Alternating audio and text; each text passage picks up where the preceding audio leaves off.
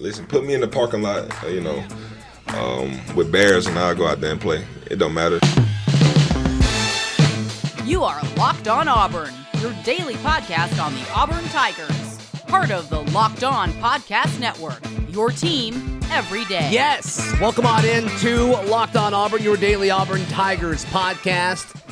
Happy Ferg Friday to everyone as Justin Ferguson with the Auburn Observer joins us today. How are you? I'm doing all right. How are you, man? I'm good.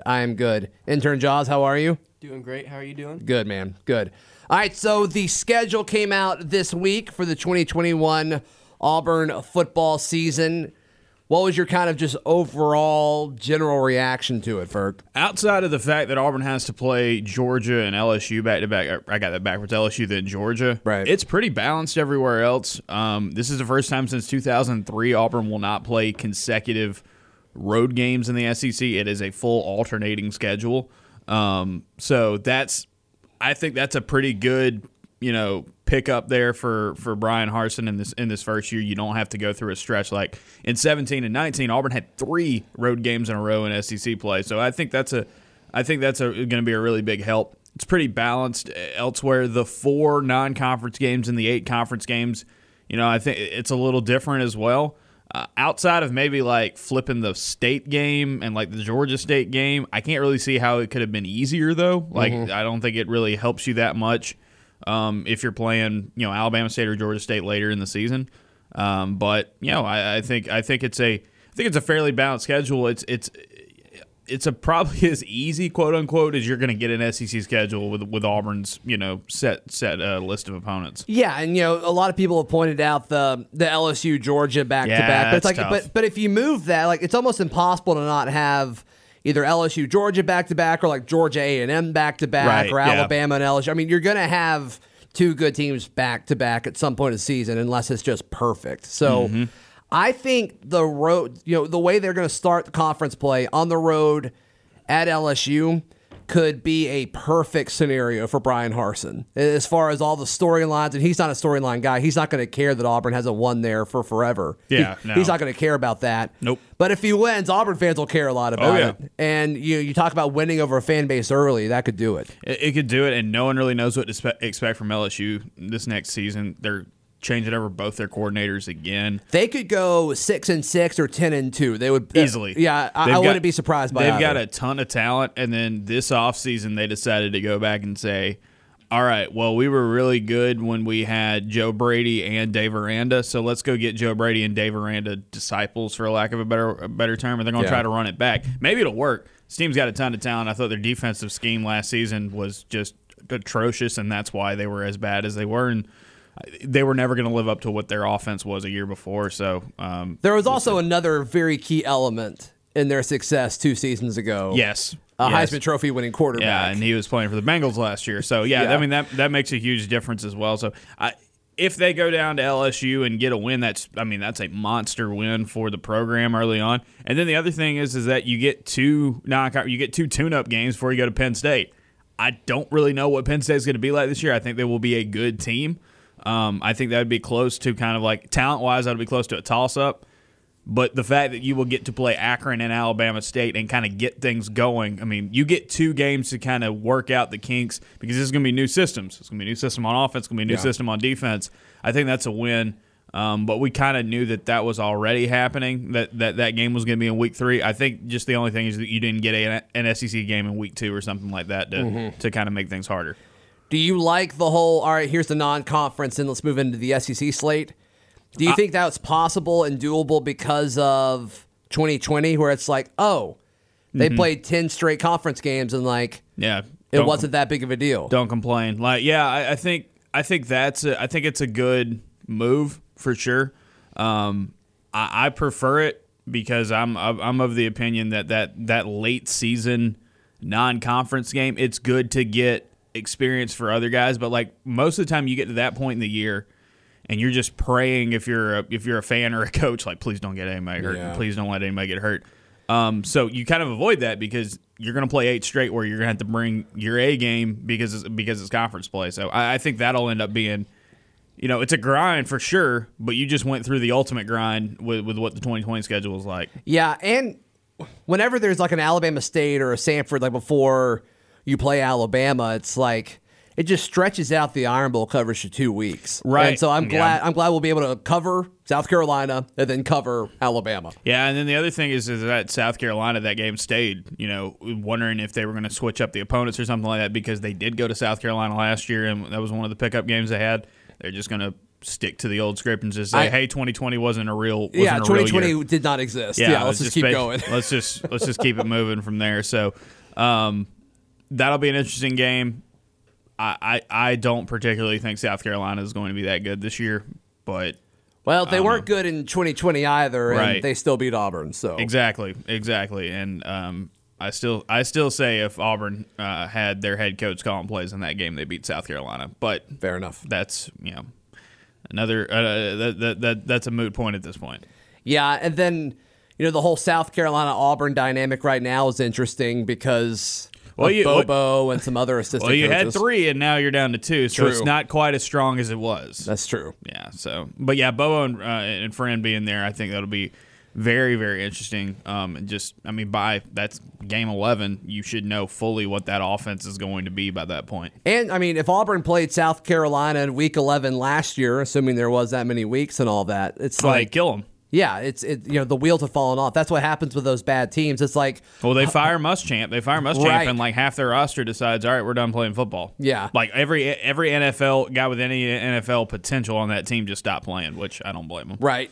I think you'd rather play good programs early, which you are with LSU and Georgia, and then bad programs late, which you are with Mississippi State and South Carolina. So I think the way a lot of this was drawn up is very, very favorable for the Tigers. Right, and this year for Auburn, like everybody wants to rush out and say, okay, what is the ceiling? What is the floor? It's like, man, we don't know what this roster is going to look like at this point. I think we do know what the ceiling and the floor is. Yeah, but the other teams as well. Like it's tough to see. I would say though that this is like you said, this is a favorable schedule where they could get on a little run. They're going to get some tough tests early. They're going to be able to adjust. Like we kind of think about Malzahn's 13th season. I'm not saying they're going to go to the national title game, but they got some wins early. Mm-hmm.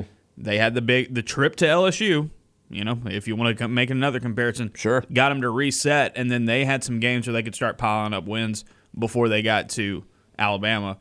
Back then it was Georgia and Alabama together. Now with Georgia moved around, it's going to be a little bit different. That's a fascinating look though, because you haven't won at LSU in forever, and then the next week you play Georgia, and if JT Daniels is as good as people say he could be with Georgia, and they get that offense kind of clicking, they're going to be awesome next season. They brought back so much talent. When you think about that Auburn-Georgia matchup next season, though, that will be the first time Auburn fans get to go in Jordan-Hare, and you assume that there's going to be a pretty decent crowd at that point. You hope all this stuff is behind us. Hopefully. And so in the world where everything's fixed and you're able to have sold-out stadiums, that's your first big game. That'll be the first one at Jordan-Hare, and that place. You know how many people want to be in a sold-out Jordan-Hare stadium right now? Yeah, and especially if Auburn if they beat LSU, and you're talking about Auburn potentially being 5-0 heading into that game. If they beat Penn State and LSU, that would be a incredible environment. And it doesn't matter what happens with Georgia in week 1. If they beat Clemson or if they lose to Clemson, they're going to be awesome next season. So it'll be a fun one. Yeah, for sure. Justin Ferguson joining us. This is Locked On Auburn. Today's show brought to you by Built Bar. It is the best tasting protein bar ever. We talk about it all the time here on Locked On Auburn, but a ton of amazing flavors, kind of always rotating in and out. My favorite, when they have it, is the dark chocolate cookie dough. I think it's fantastic. They also got coconut. That's one of their better sellers, I believe. Peanut butter brownies is another one of my favorites. All these bars covered 100% in chocolate, soft and easy to chew, and they all have a ton of protein, low sugar, low calorie, high fiber. Great for the keto diet if you were into that sort of thing. So go to BuiltBar.com, use promo code LOCKEDON, and you'll get 20% off your next order. Use promo code LOCKEDON for 20% off at BuiltBar.com. March Madness is right around the corner. If you want to win your office pool, you need to stay caught up with all the college basketball action with the Locked On College Basketball Podcast. Every Monday, Andy Patton and Isaac Shade recap the biggest stories in college basketball, keep you up to date on the NCAA tournament bubble, and get you ready for the upcoming week of games. From the Big East to the Mountain West and everywhere in between, Andy and Isaac have college hoops covered on the Locked On College Basketball Podcast. Available on YouTube and wherever you get podcasts. Part of the Locked On Podcast Network. Your team every day. Jay Ferg, I want to get your thoughts on Auburn's newest coaching hire. We have said that they have finished hiring out the coaching staff once, and now they have done it yet again with the hiring of Nick Eason. Jaws and I talked about this on yesterday's show.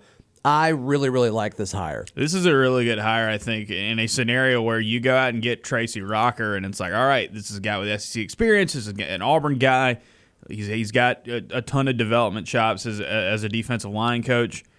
And then a better offer comes along where, I mean, it was no secret. I think we might have talked about it on here when Rocker got hired. It was like Tracy Rocker was not a guy who was a quote-unquote elite recruiter. Mm-hmm. He's already been in the NFL in the past. You get an opportunity to go coach defensive line, and you don't have to worry about recruiting. Go take that job. So then you go to the NFL and get a guy, which is very interesting because I think it shows that Auburn, that defensive staff, that staff believes that they're going to be able to recruit, and they don't necessarily need a guy on the defensive line that's going to be this ace recruiter. They wanted development. They wanted to place a premium on it. And, I mean, if you're coaching defensive line in the NFL, you know what you're doing at a really high level, and so I think it's a really good pickup for him. And also, he's got plenty of experience in the 3-4. He helped. He was there when the Titans moved from a 4-3 to a 3-4. Obviously, Cincinnati Bengals had that as well. These last couple of seasons, and this defense under Derek Mason is going to be 3-4-4-3. They're going to move around, but I think the core of it is they're going to have to make a transition to kind of more of that 2-gap system. Well, here's a guy who's been doing it for a while. Is there a guy that comes to mind on this defensive front that could benefit the most from a hire like this? Because I think development is going to be a key thing. Mm-hmm. It's like, how much did guys get better from the start of week 1 last year to the end of the season? And it's like, Derek Hall is really the only one that comes to mind that took that big jump. I mean, Colby Wooden. Did he get better though, or was he just that he got better from last year to this year? He got better, and he just played a lot more. Sure, because he couldn't play a lot. I mean, who knows if he was healthy last year? If he didn't have mono the summer before, he might have been that dude as a true freshman. Yeah, maybe you're right. I think it's these young guys who we know have a lot of talent. We just haven't seen a lot of them yet. And you're going to get a guy who's going to be so technique-focused, teaching you this is the way we're going to do things. It's how we know you're big and strong and fast. Let's, refine those skills into being a good defensive lineman in the system. So you can look at guys kind of like how Wooden was last year. You can look at guys like Stone Handy. You can go look at guys like Jay Hardy. When you bring in different these guys coming in this. Lee Hunter is one that comes to mind. So I'm thinking of these guys who are big-name recruits coming out of high school, might not have broken through yet. They're talented. It's just going to be like, how can we take that talent and move them into roles that are going to fit on this defensive line? I like that kind of potential. When you look at the defensive ends and guys that possibly may stand up, what do you expect the relationship to be like between the defensive line coach and the outside linebackers coach? I think they're going to have to work together because this is a group and this is a defense under, if you look at Derek Mason's defense in the past, it's very versatile. They move fronts around a lot. Guys will put their hands down on one play. They'll stand up on the other play. They'll move them around. They'll do a lot of different things. So I think it's going to have to be very collaborative with those edge rushers and those defensive linemen. So I'm very curious to see how that works out. And then a guy like Burt Watts coming in with defensive coordinator experience himself, you can see I think there's going to be a lot of collaboration, a lot of talking. There's so much experience on that defensive side of the ball. Well, that role that Burt Watts has is super interesting to me because outside linebackers, it's like, okay, but the inside linebackers coach is going to be involved. Schmetting's going to be involved. I mean, there's going to be a lot of conversations there. Oh, yeah. And then there's going to be a lot of conversations between Burt Watts and now Nick Eason. And Watts also has special teams coordinator. It kind of makes me feel like his job is actually special teams coordinator, and then he helps out with outside linebackers. Yeah, that's kind of what it seems like to me. It'll be interesting to see what that looks like because that outside linebacker, if they do a traditional outside linebacker, if they do some of the stud stuff that Boise State did in the past, and we've seen a little bit from Vanderbilt and Stanford defenses in the past, he's going to have some dedicated guys. Like it is definitely outside linebacker in this system would probably be the smallest position group in terms of players that you're coaching. So it makes sense to put it's kind of like how Larry Porter was special teams coordinator on top of being the tight ends coach. There's not as many guys that you have to be responsible for, so you can kind of broaden out your horizons a little bit. I mean, I guess Cadillac would be the other one, right? I mean, there's not, and that's why Tim Horton used to be special teams coordinator as well. Like there's these smaller position groups. When you have fewer guys, you can kind of tack on more responsibilities with your special teams. And what else is Cadillac going to do, you think? Well, I'm sure he'll have some special teams things as well, because like usually when you have a special teams coordinator, there's a guy overseeing it, and then there's a position coach that's like he's responsible for like kickoff team. This guy's responsible for punt block. This guy's responsible for punt coverage. Like that, there's separation like that. So I'm sure Cadillac will be involved in that area as well. They're not quote unquote like coaches like that, but they have responsibilities that when they do special teams work, watching special teams, which is where we end up watching a decent bit back in the old days when we used to watch practice in the before time. You'd get a lot of special teams stuff under Gus because it was like, okay, we're not going to show you anything. Here's some special teams. Right. But special teams was really fascinating when you would watch it because there's like coaches flying all over the place and barking out stuff because, there's those responsibilities that you split up between that group so that the special teams coordinator can kind of be the overseer of everything, but everybody has their little role to play. Sure. Right. Is there now that the staff is done, is there a position coach that you think is like kind of primed to break out in their current role now? So I wrote about him on Thursday morning at the Observer. I really, really like Zach Etheridge's potential. It's my favorite hire, too. That defensive side, look at that defensive side of the ball now. You've got an NFL defensive line coach. You've got two linebackers coaches who have been coordinators in the past. Your safeties are going to be coached by Derek Mason, who is your defensive coordinator and has so much experience. Etheridge is the only guy who's kind of a fresh face or someone who hasn't had, higher level experience in the coaching ranks. But I really like his potential. You obviously know as an Auburn guy, there was the Brian Harsin quote last week when he talked to us. Is like when Etheridge talked to the team and introduced himself to the team, he's like everybody was locked in. Harsin said the hair on the back of his neck stood up because like you could tell kind of the passion that he gave there. That's going to connect. You look at his track record at Louisiana Lafayette and at Houston. Those weren't awesome pass defenses, but his guys specifically at corner, he had some success stories. I mean, he had a guy develop into somebody who got some decent run this season for the Philadelphia Eagles at corner. He had a third-team All-American at cornerback at Houston this past season. His guys are usually really disruptive, tons of pass breakups, ton of interceptions. And you look at the group he's inheriting, Roger McCreary coming back is big, Nehemiah Pritchett. Those guys I think are going to be really, really good guys for him to kind of build with. And I'm very curious to see what he's going to be like as a recruiter because he's already putting out some offers to some big-name guys in these 2022 and 2023 classes. And I'm fascinated to see his potential. You're listening to Locked On Auburn. I want to encourage you to head over to betonline.ag. It's the one place that has you covered and one place that we trust to place your sports wagers. betonline.ag. Sign up today for a free account at betonline.ag. Use promo code LOCKEDON for your 50% welcome bonus. All kinds of things to bet on, especially with the Super Bowl coming up. Don't sit on the sidelines anymore. Get in on the action. And don't forget to use the promo code LOCKEDON. And visit our good friends and exclusive partner at betonline_AG to take advantage of the best bonuses in the business. Sign up for a free account and use the promo code LOCKEDON for your sign-up bonus. So what's going on these days at the Auburn Observer? A lot of basketball and a lot of football as we've got going on. But, basketball really, really starting to catch on. It helps when Auburn's scoring 109 and beating ranked teams. That makes for a lot more fun writing. We have breakdowns of every Auburn basketball game with our observations. Usually do a couple of stories a week, outside of the game stories on them.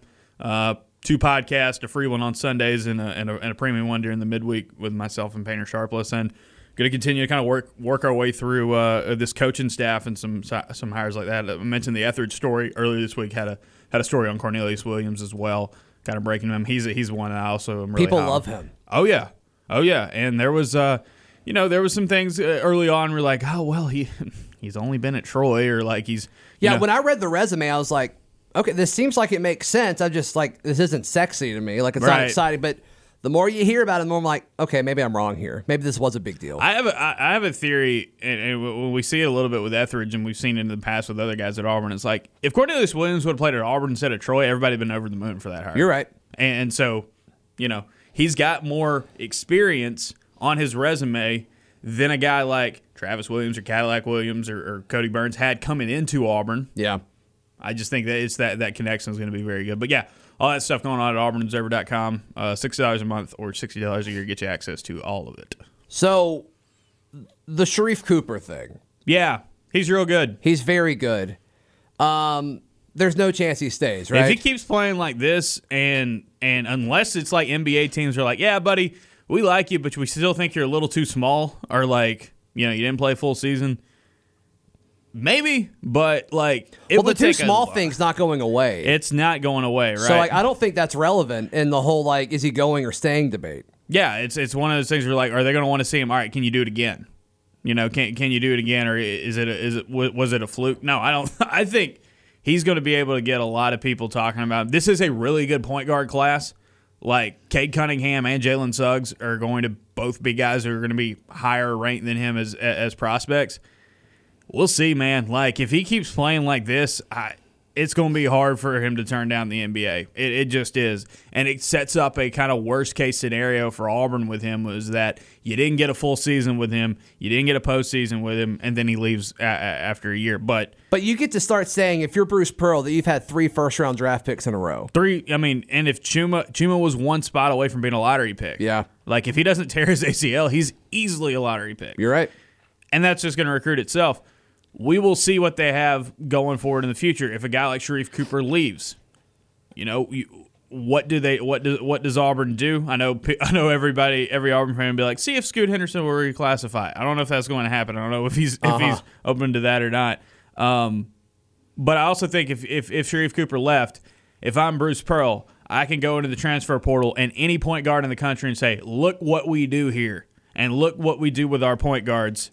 Come on down. You get to play with JT Thor and Jabari Smith and Allen Flanagan and all these guys next season. And then, an experienced grad transfer point guard, Auburn's still a championship contender next season. Yeah. But, man, this dude is just different. Like, it is remarkable. Like, and you feel like you're saying that when you see a guy like Isaac Okoro last season, you're like, I don't know if I've seen a guy at Auburn in a while do the stuff that he does. And then the next year you get a guy who's even better than that in terms of his production. He's rare. He's a rare basketball player because not only can he score and get his own bucket, but he's such an unselfish player that like the other night against Missouri, it felt like he was quietly getting it was like 5 or 6 assists at halftime, and you're like, oh, yeah, okay. Like, he just keeps doing stuff like that. Yeah. And then the other night against Missouri, a game where Auburn needed as much help as they could get rebounding. He leads the team in rebounds, like 6'1" point guard. Mm-hmm. Like, that's just the way this dude works, man. I want him to get a triple-double so bad. He's been close the last 2 outings. He has been close. And I mean, the other thing there is just like his stats are absurd right now. Like, if you look at his numbers, there was a thread the other day. It's like, if you look at certain like shots at the rim and assist percentage off of that, it's like the only guys that really compared to him in college basketball the last few years have been Trae Young and Ja Morant. Mm-hmm. And they're good. He's only played SEC opponents. Yeah. Like, what if he would have had that run where they got to play Troy and South and Appalachian State at home? Well, that will change tomorrow. Texas Southern. That's true. And that is not an SEC team. That is something much better. That is a team that would, I mean, no disrespect to anybody else in the league, but I mean, I would love to see a Baylor-Alabama game, but Good gracious. Like, Bruce said it after the game Tuesday night. He's like, Baylor might be the best team in the country. And then you immediately thought back, drop back and be like, wait, no, Gonzaga's number one, and Gonzaga's been kind of wire to wire number one. Then you just look at what Baylor's done, like statistically. Gonzaga's just beating everybody, but they've kind of dropped off a little bit in terms of their production against West Coast. Baylor's just obliterating everybody they're playing in Big 12 play. Yeah, they're almost like doubling up people. Like, it's crazy. And Kansas State sucks right now, but like they doubling beat them up so a conference bad. team, oh, man. like that's crazy. Yeah, they're incredibly good. So yeah, you get your first non-conference test, Sharife Cooper. It's just the number 2 team in America and possibly the number 1 team. But he seems like the kind of dude that's like, I think he wants this more than anything. He said after the game on Tuesday night against Missouri, he's like, I know, like that's the other thing. He put up those numbers, and like Missouri couldn't stay in front of him. Mm-hmm. And that is a backcourt of almost all seniors, and like that's a defensive-minded team, right? And they still couldn't hang with him. And he said after the game, he was like, "I knew it was going to be a challenge. I knew this was going to be a tough game." He's like, "But I had so much fun." It's like this dude's a killer. He loves it. You can tell how much fun he's having playing for Bruce Pearl. You can tell how much his teammates love him, and I think some of that's a culture thing that Bruce has built. But 100%. I talked about this on the post-game pod that I did for after Auburn beat Missouri. And I really started the show talking about the graphic that ESPN2 put up at the end of it. Auburn has defeated 8 of its last 11 teams that they played that have been in top 25 teams. Yeah. And Bruce Pearl has a way of making his team play the best basketball it can against good opponents. Yep. And I mean, we saw that with their run to the Final Four. Mm-hmm. And even when like they weren't quite ready to compete with Duke, they were still able to earlier that season. So like they've always been able to do that since he's been there. Yeah, especially the last 4 years, really. I just got a feeling it's going to be close on Saturday. I mean, you know what? I'm with you. Like, this team. I don't know if they're going to win, right? But I think it's going to be competitive. The one thing I think is going to be the determining factor of that is how well does Baylor shoot from deep. Auburn has not played a good 3-point shooting team since Alabama. Yeah, and so Baylor's really good at that, and Baylor's going to want to get a lot of those shots. We know Auburn can block. Like, it's absurd this season that Auburn has had 14 blocks in a game twice, and no one else has had more than 12 in a game. But if they protect the rim and they are scoring at an unbelievable clip, they are nearly 0.2 points per possession better with Sharife Cooper on the floor in SEC play this year. Extrapolate that out to 70, 75, 80 possessions a game. I mean, you're talking about 30, 35-point difference in games this season. Yeah. He's one of those guys, or no, I'm sorry, my math is wrong there. Like 20-something, point difference in games this season. Like that. It's a huge chunk. It's a huge chunk. Big difference between scoring 65 and 85. Right, and so he's made such a difference. If they score like that and they protect the rim like that, and they don't, Baylor doesn't just light them on fire from deep.